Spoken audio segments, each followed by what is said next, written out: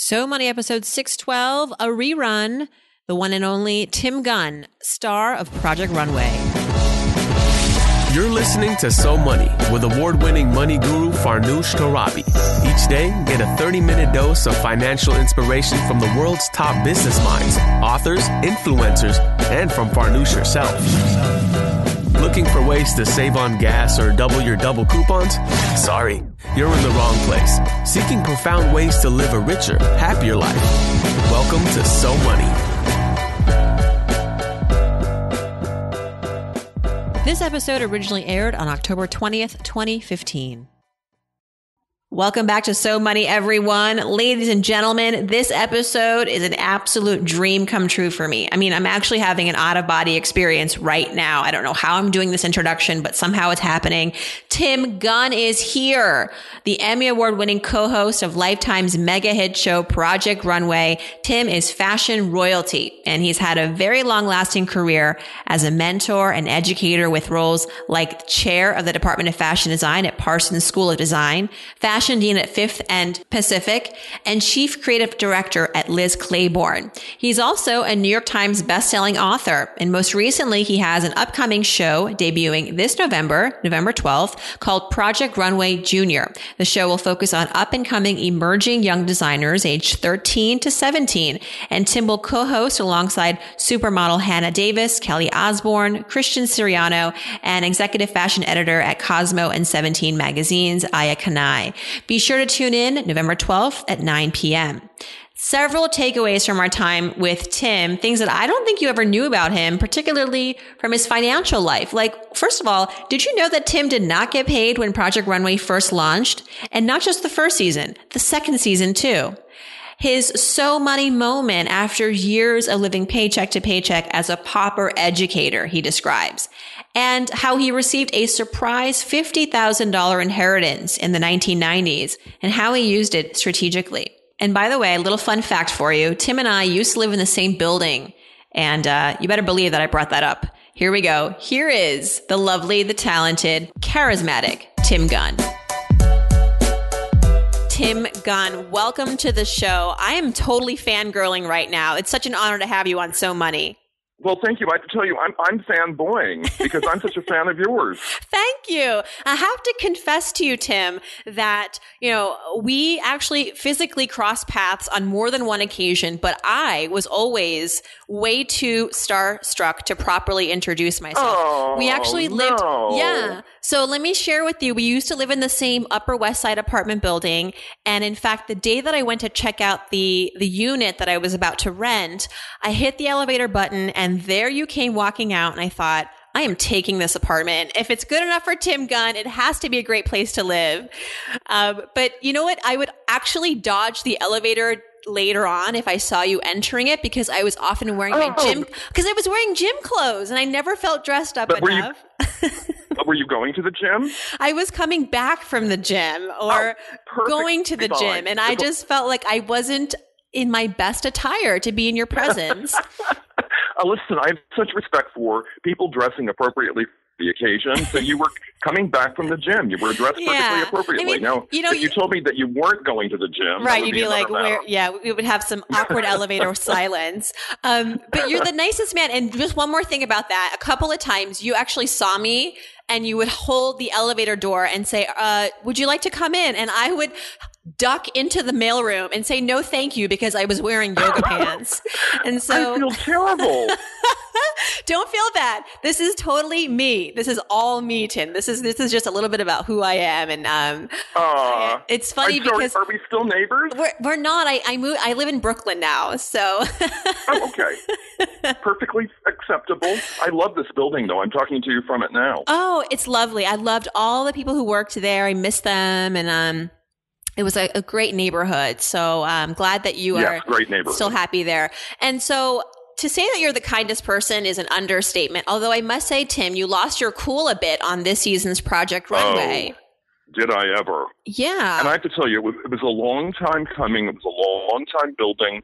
I say about myself that I'm very flexible and accommodating. I bend and bend and bend until I snap. And it's not pretty when it happened. And it happened. I mean, my frustration with Swap Mill had been mounting since the first day he arrived, when he had absolutely no toolkit, nothing, not even a pair of scissors.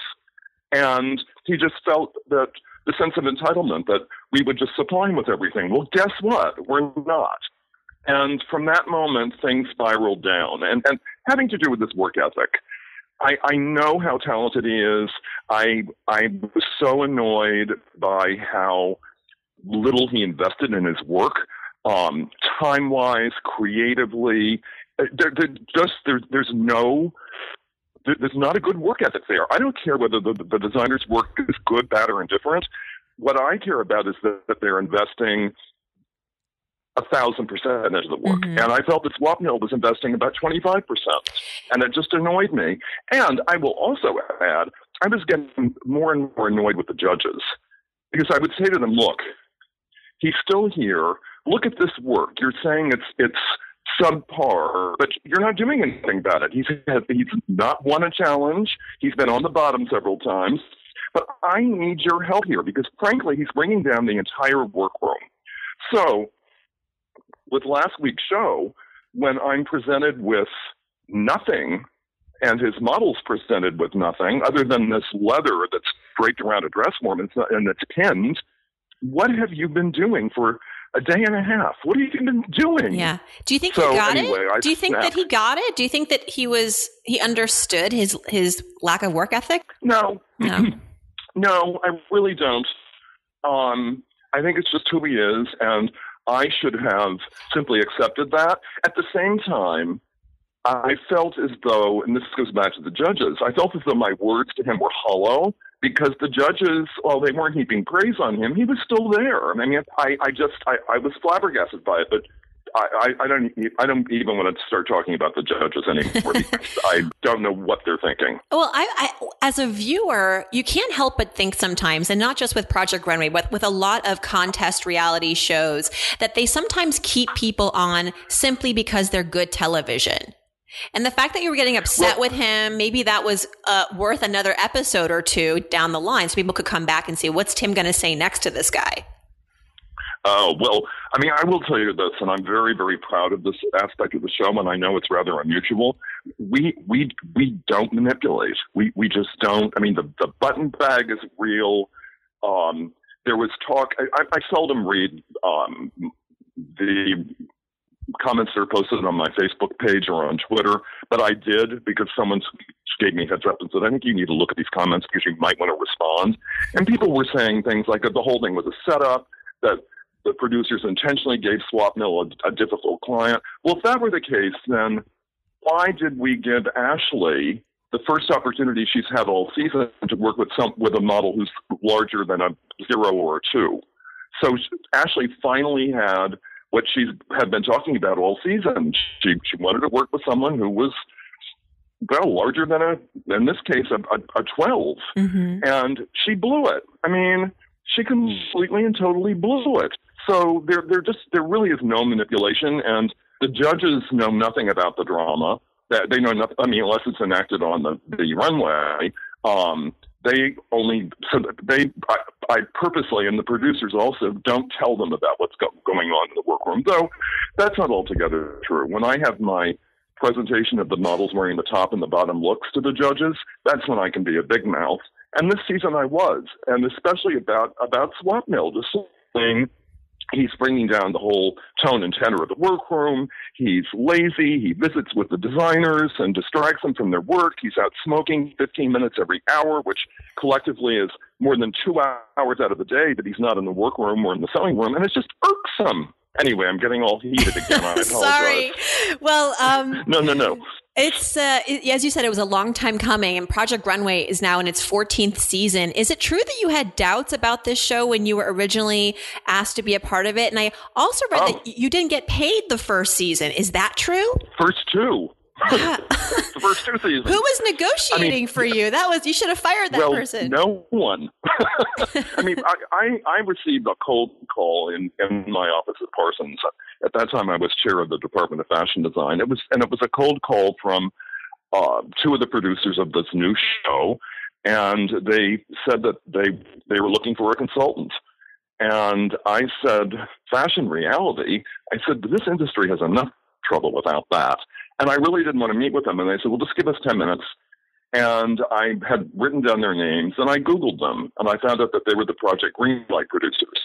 So I thought, well, they have a seriousness and an integrity, so this could be interesting. And when I found out that they wanted to work with real fashion designers, I was instantly placated. But yes, well, and my role on the show was in no one's vocabulary at that time. It happened mere days before the designers were arriving. And no one said this to me, but I just conjectured that the producers were afraid that the designers would go into the workroom and no one would talk. They would just work. But by sending me in or someone like me in just to probe and to query, they would be assured of some conversation. But at the same time, I never dreamed I'd be in the cut of the show. I thought as long as they have the designers responding to me, no one needs to see me. No one needs to hear my voice. And you're quite right. The first 2 seasons, I wasn't paid at all. And I didn't know that people were paid for reality television. I was at a GLAAD Media Awards dinner in Los Angeles, and this gentleman came up to me and introduced himself, and he asked me, who represents you? And I said, no one. He said, you have no representation? And I said, well, why would I need representation? He said, contracts, payments. I said, well, the only payment I get is from Parsons School of Design, and no one's needs to negotiate that. And I said, it's not as though I'm getting paid for anything. He said, they're not paying you? I said, no, it's reality television. He said, we need to talk. Yes. And that was... that agent saw dollar signs in his eyes, yes. Well, and he's been wonderful for me, I have to say. He's been a godsend. Project Runway Junior is your latest project. It launches in November 12th. I love that you're featuring young people, ages 13 to 17. How did you have to adjust, if at all, your teaching style with the younger class? What has your approach had to change? Well, I have to tell you, I was very nervous about it. I have occasionally worked with teens through the Cooper Hewitt National Design Museum of the Smithsonian. They have a teen education program. In fact, I'm hosting the Teen Design Fair this afternoon. Amazing. But I was apprehensive. I'm used to college students and adults.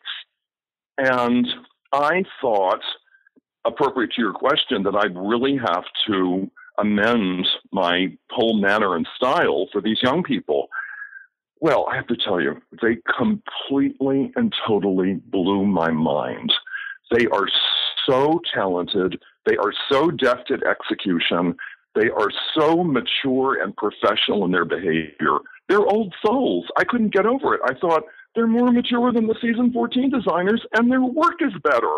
It was just, so no, I didn't adjust at all. That's amazing. That's really nice to hear because, well, I guess they're not really the millennials. They're the Gen Z, right? Millennials are largely who's coming on Project Runway now, the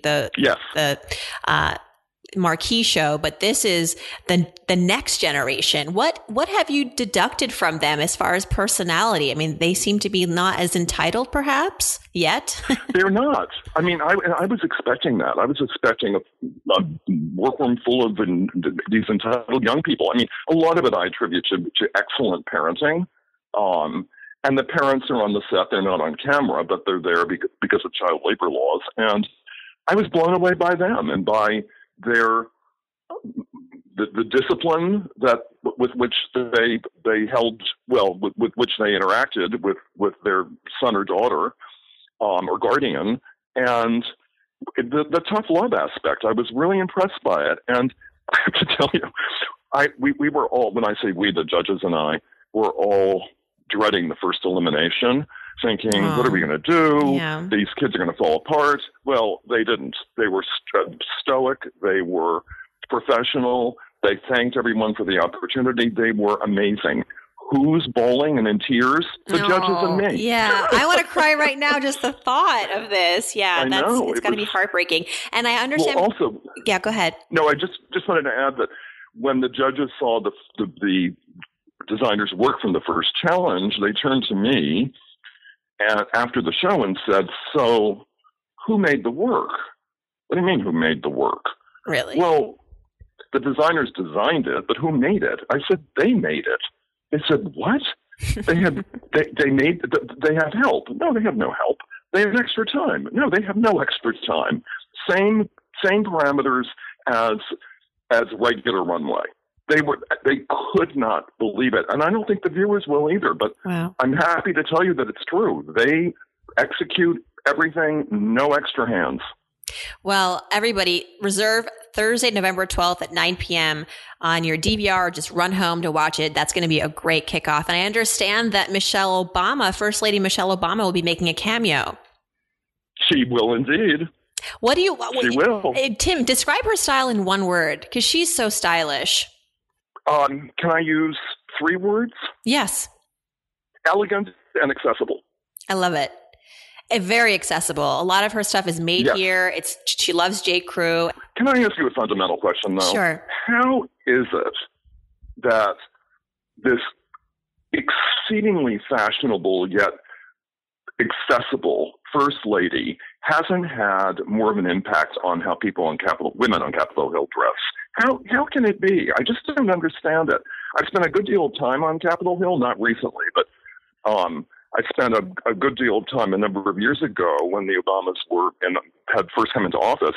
I was advocating for the Design Piracy Prohibition Act, which would give fashion designers in this nation their intellectual property, which they actually don't have. But people were running for me saying, I didn't know you were going to be here. I would have dressed up. I'm thinking, you're a representative from your constituencies. What do you mean? Well, I don't know. Maybe it's a combination of, Michelle has a team. She's not going online to jcrew.com and buying the clothes, and she has people making stuff for her. And perhaps it's that they just feel that they don't have the time or the resources. I don't know. She does pay for everything. That's true. Mrs. Obama. She pays for everything. Now, but you're right. She certainly doesn't have the time to be browsing web pages, though. But I agree with you. DC is just full of gray, navy blue, and black. Like, there is not even any color there. I know. And most of the women are wearing clothes that are too big. And it's so unflattering. I just don't understand it. Our appearance is important. Mm-hmm. I mean, I come from the world of academia where the pervasive attitude was, I'm too smart for clothes. Mm. So I'm just going to wear my flannel pajama bottoms and a sweatshirt. What? You're standing in front of a classroom filled with students. You are a role model. What do you mean you're too smart for this? I mean, I wish there were more Tim Gunns in the universe. And I do. Speaking of classroom though, Tim, you spent, as we know, many years behind the scenes as a teacher, college administrator. It wasn't until age 50 that you embarked on this world of television and the red carpet and, best-selling books. In what ways have you grown by all of these relatively recent experiences, and what are you learning about yourself as you've amassed all this fame and fortune? Oh, well, you flatter me by saying fame and fortune. Thank you. I mean, I have to tell you, I never expect anybody knows who I am. I mean, I'm on the subway a couple of times a day, and I walk the streets of New York constantly. And I'm surprised when people say hello. But I will say they're lovely. That's a really wonderful question about how I have evolved in my own thinking about myself. I mean, it's a huge honor to believe that I'm a positive role model, especially in this day of so many horrible, awful role models out there and bad behavior ever increasing. And though, again, I had a lot of bad feedback about my behavior last week, but that was an exception. And well, actually, that my behavior in last week's show speaks to. I have an operative mode, which is take the high road, no matter how much strife and consternation you're faced with. Take the high road. However, when the high road gets so high that you get a nosebleed, get off it. Yeah. So that's what happened to me last week. But I mean, in some ways, I'm not stumped by your question as much as I'm trying to be thoughtful in how I answer it. I mean, for me, this whole thing, I'm now 62, so this happened 12 years ago. This whole phenomenon is so surreal for me. I still have difficulty wrapping my brain around it. Really? I feel so lucky, so fortunate. There isn't a single day I don't thank my lucky stars. And I think part of it comes from having spent most of my life as a pauper educator. I mean, I worked tremendously hard. I loved my work. And I mean, it was so fulfilling. And I never dreamed I'd be a teacher. I mean, that was, from my point of view, not on the stars, but it happened, and then it ended up sticking. And I mean, I'm always talking about life's serendipitous path. You don't know where it's going to take you, and you need to be ready. You need to be ready to seize opportunities, and when something is percolating in front of you or beside you, you need to be ready to nurture it just to see what it might become, because you just don't know. Otherwise, we're just stagnant and nothing happens to us. You totally took a leap of faith. You took an entirely leap of faith with Project Runway. You were unpaid for 2 seasons. That's impressive. Well, and I never dreamed there'd be a second season. Never. And I mean, even the whole, I mean, Runway had a very rocky beginning in many ways. The producers and I had quite a number of conflicts. And I'm happy to say that I won most of them. I mean, among the conflicts, they wanted a sample room. They didn't think that the designers should make the work. They wanted a sample room with seamstresses and pattern makers and tailors. And I said, wait a minute. If the audience doesn't see the designers getting real and metaphorical blood all over their hands, who will believe this? And who does Heidi send home? I wouldn't. If I were the designer, I'd blame the sample room. I wouldn't accept responsibility myself. And the other big difference that we had to do with workroom access. I mean, the show was never intended to be taped at Parsons. That was not in the cards. We were outfitting a loft space in the apartment building in which the designers were living, and the producer's idea was, give them 24-hour access to the loft.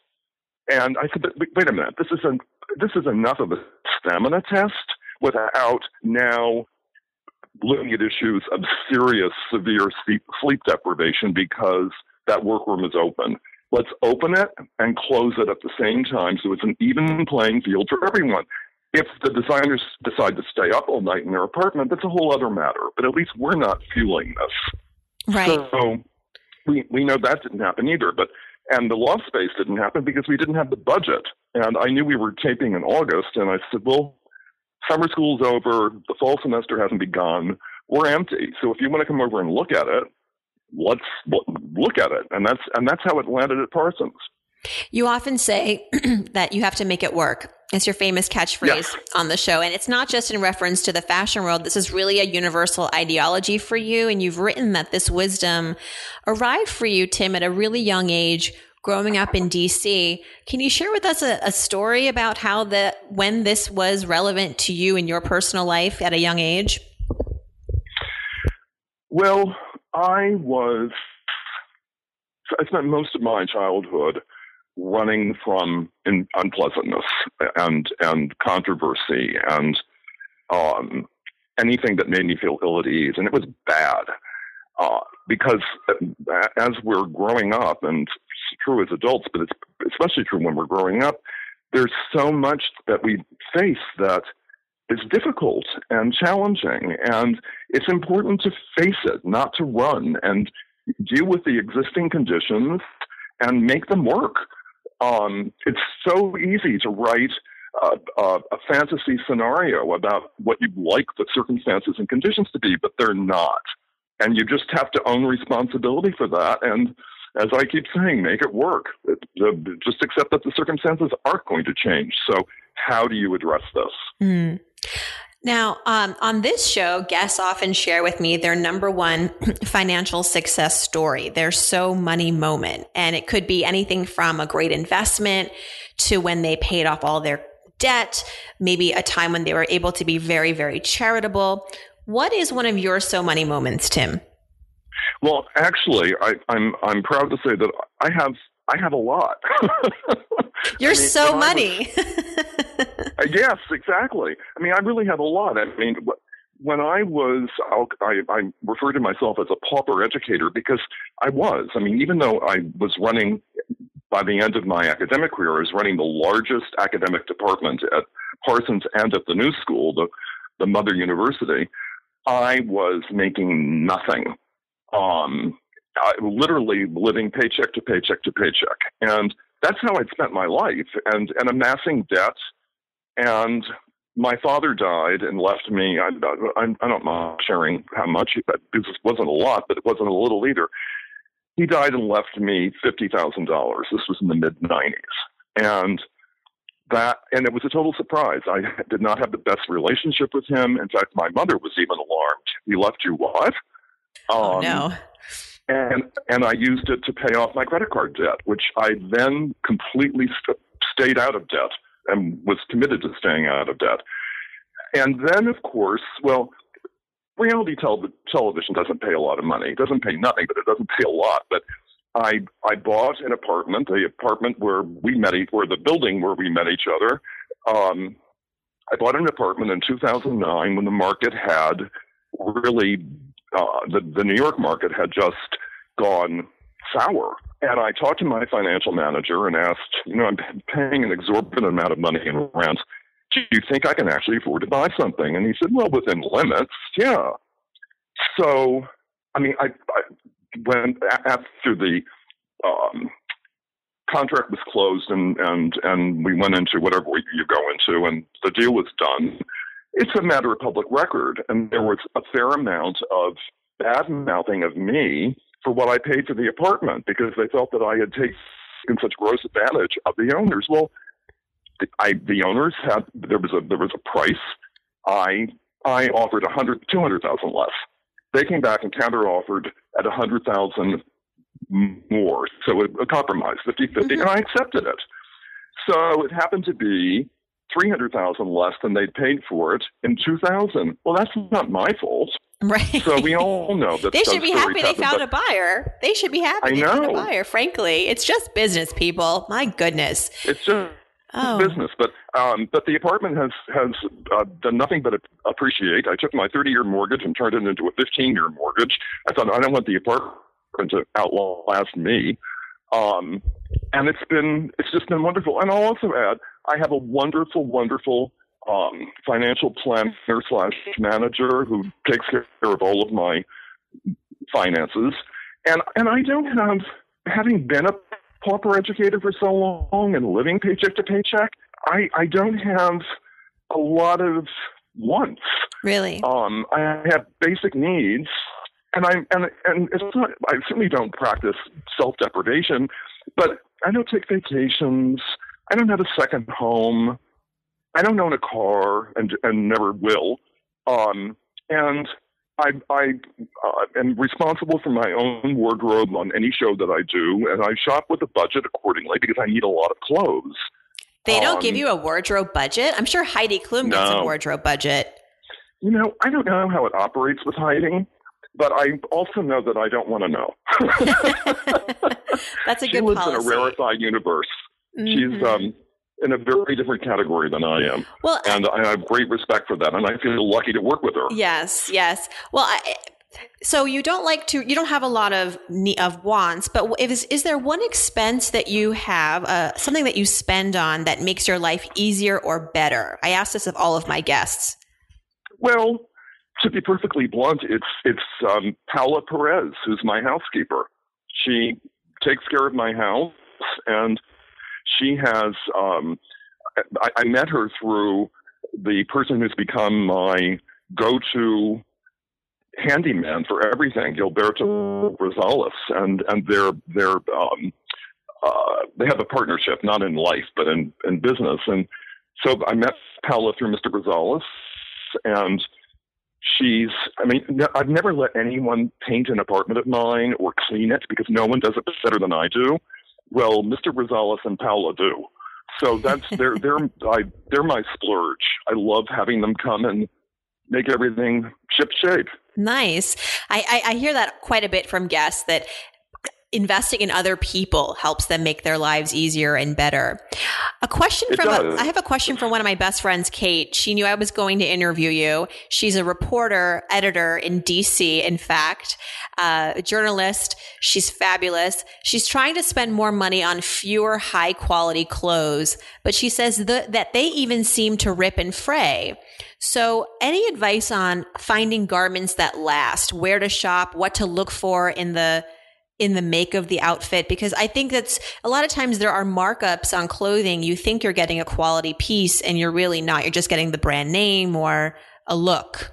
Well, and exacerbating all of that is the fact that every wholesaler is looking for economies, because retailers are demanding that the markup be less and less and less. So rather than having, we'll say, 12 stitches per inch, we'll have 6. Rather than having 4 buttons on the jacket sleeve, we'll have 2 or none. I mean, or vents in jackets. A double vent, of course, is going to cost incrementally more than a single vent, and that will be incrementally more than no vent at all. So everyone's looking for these economies. I always say, when you're buying a garment, take it into the dressing room and really examine it. Put it on, see how it feels. Look at it if it's a top, whether it's a shirt or a jacket, whatever it may be. See it on the hanger. See how the sleeve is set into the bodice. Your eye will tell you. Your eye really will tell you. And the only thing that I want to add about fraying and things falling apart, do look at the care instructions, because I know people who just think, well, everything can be dry cleaned, or everything can be washed, or things can be steamed. Well, some of that care that's not correct will really ruin a garment that otherwise would be just fine. So people have to be very mindful of that. And here I am thinking that you can dry clean everything and you can steam everything, because that's probably the gentlest way to make something look better. But if you take a jacket that's tailored, there is an infrastructure behind the exterior textile and the lining. It will be horsehair or buckram or something. When that gets moist, it tends to lose its purpose, which is to give the structure to the garment through this infrastructure. It's like the foundation of a house. Once the integrity of that begins to dissipate, you're in trouble. Anything tailored shouldn't be steamed. Good to know. I'm writing that down. By the way, Tim, we love you in our household even more now since you started voicing the character Bailiwick. Oh, I have a son. I have a little Bailiwick. boy. How do you get a gig like that? I would love a voiceover job like that. And apparently they created that character for you. Well, that's exactly how it happened. They sent me a script for a 60-minute film. I mean, it's a movie. And the producers sent the script. They sent a drawing of Bailiwick, and they said, we just want you to know, we really built Bailiwick based on you. I mean, he looks like you. We hear him having your voice, and we would be so happy if he would agree to do this. Well, I read the script, and I thought, good heavens, this is feel-good television with a nice morality tale. I didn't know it would develop into a whole series. I said, I'd love and be honored to be part of this. So that's how it happened. I just wanted to say, because your question was a catalyst for this thought. I mean, the wonderful thing about my life, and why I say I'm so lucky, and I'm knocking wood right now as I say that, I don't have to, I've never chased anything. I've never said, I want to have that, let's go find out if we can get it. Things come to me, and with my agent, we weigh the pros and cons and the viability or lack of, and that's how things around me happen. I mean, it's been a phenomenon. Well, you are a very lucky guy, but you also make your luck, Tim. You go after these opportunities. You take the risk sometimes, and I think that's a wonderful lesson for everyone. And I will end here now with your quote, which you sort of mentioned already, but I have it now I copied and pasted it from the internet because I loved it so much. It's about taking the high road, right? Take the high road. Yes. These are your words. No matter how much strife, consternation, frustration, and anger you might be confronted with, don't go to that level. I believe it. Unless you're on that one episode of Project Runway and you just... Well, that was the case with the high road getting so high that I was getting a nosebleed. I thought it's time to get off. Yeah. Time to get off this high road. Well, Tim, thank you so much for joining us. This was such an honor and a treat for me. I'm selfishly saying this. I've wanted to have you on the show since it launched in January. And good luck with your new program, Project Runway Junior. We'll all be tuning into that and wishing you continued success, my friend. Well, Farnoosh, thank you so very, very much. And as I said, I'm a huge fan, and I have your books, and you've been an inspiration for me, and will continue to be. So we have to stay in touch. For sure. If we happen to cross paths again, I will definitely extend my arm and shake your hand next time. Wonderful. Have a good day. Thank you so much. Take care. So I'm thinking about doing a big old mic drop now. I mean, I could just end the show right here, right now, right? Tim Gunn, Farnoosh, So Money, see you later. I've done everything I've ever wanted to do with this podcast, but of course that's not going to happen. I'm just going to say that if you'd like to follow Tim, and I'm sure you already are, if you haven't, do it. He is at Tim Gunn on Twitter. And of course, as always, the transcript and comments from this episode over at SoMoneyPodcast.com. And there you can click on Ask Farnoosh and send me your question every Friday. I turn the tables and answer your money questions. Thanks again to my guest, Tim Gunn. Thanks to all of you for tuning in. Hope your day is so money.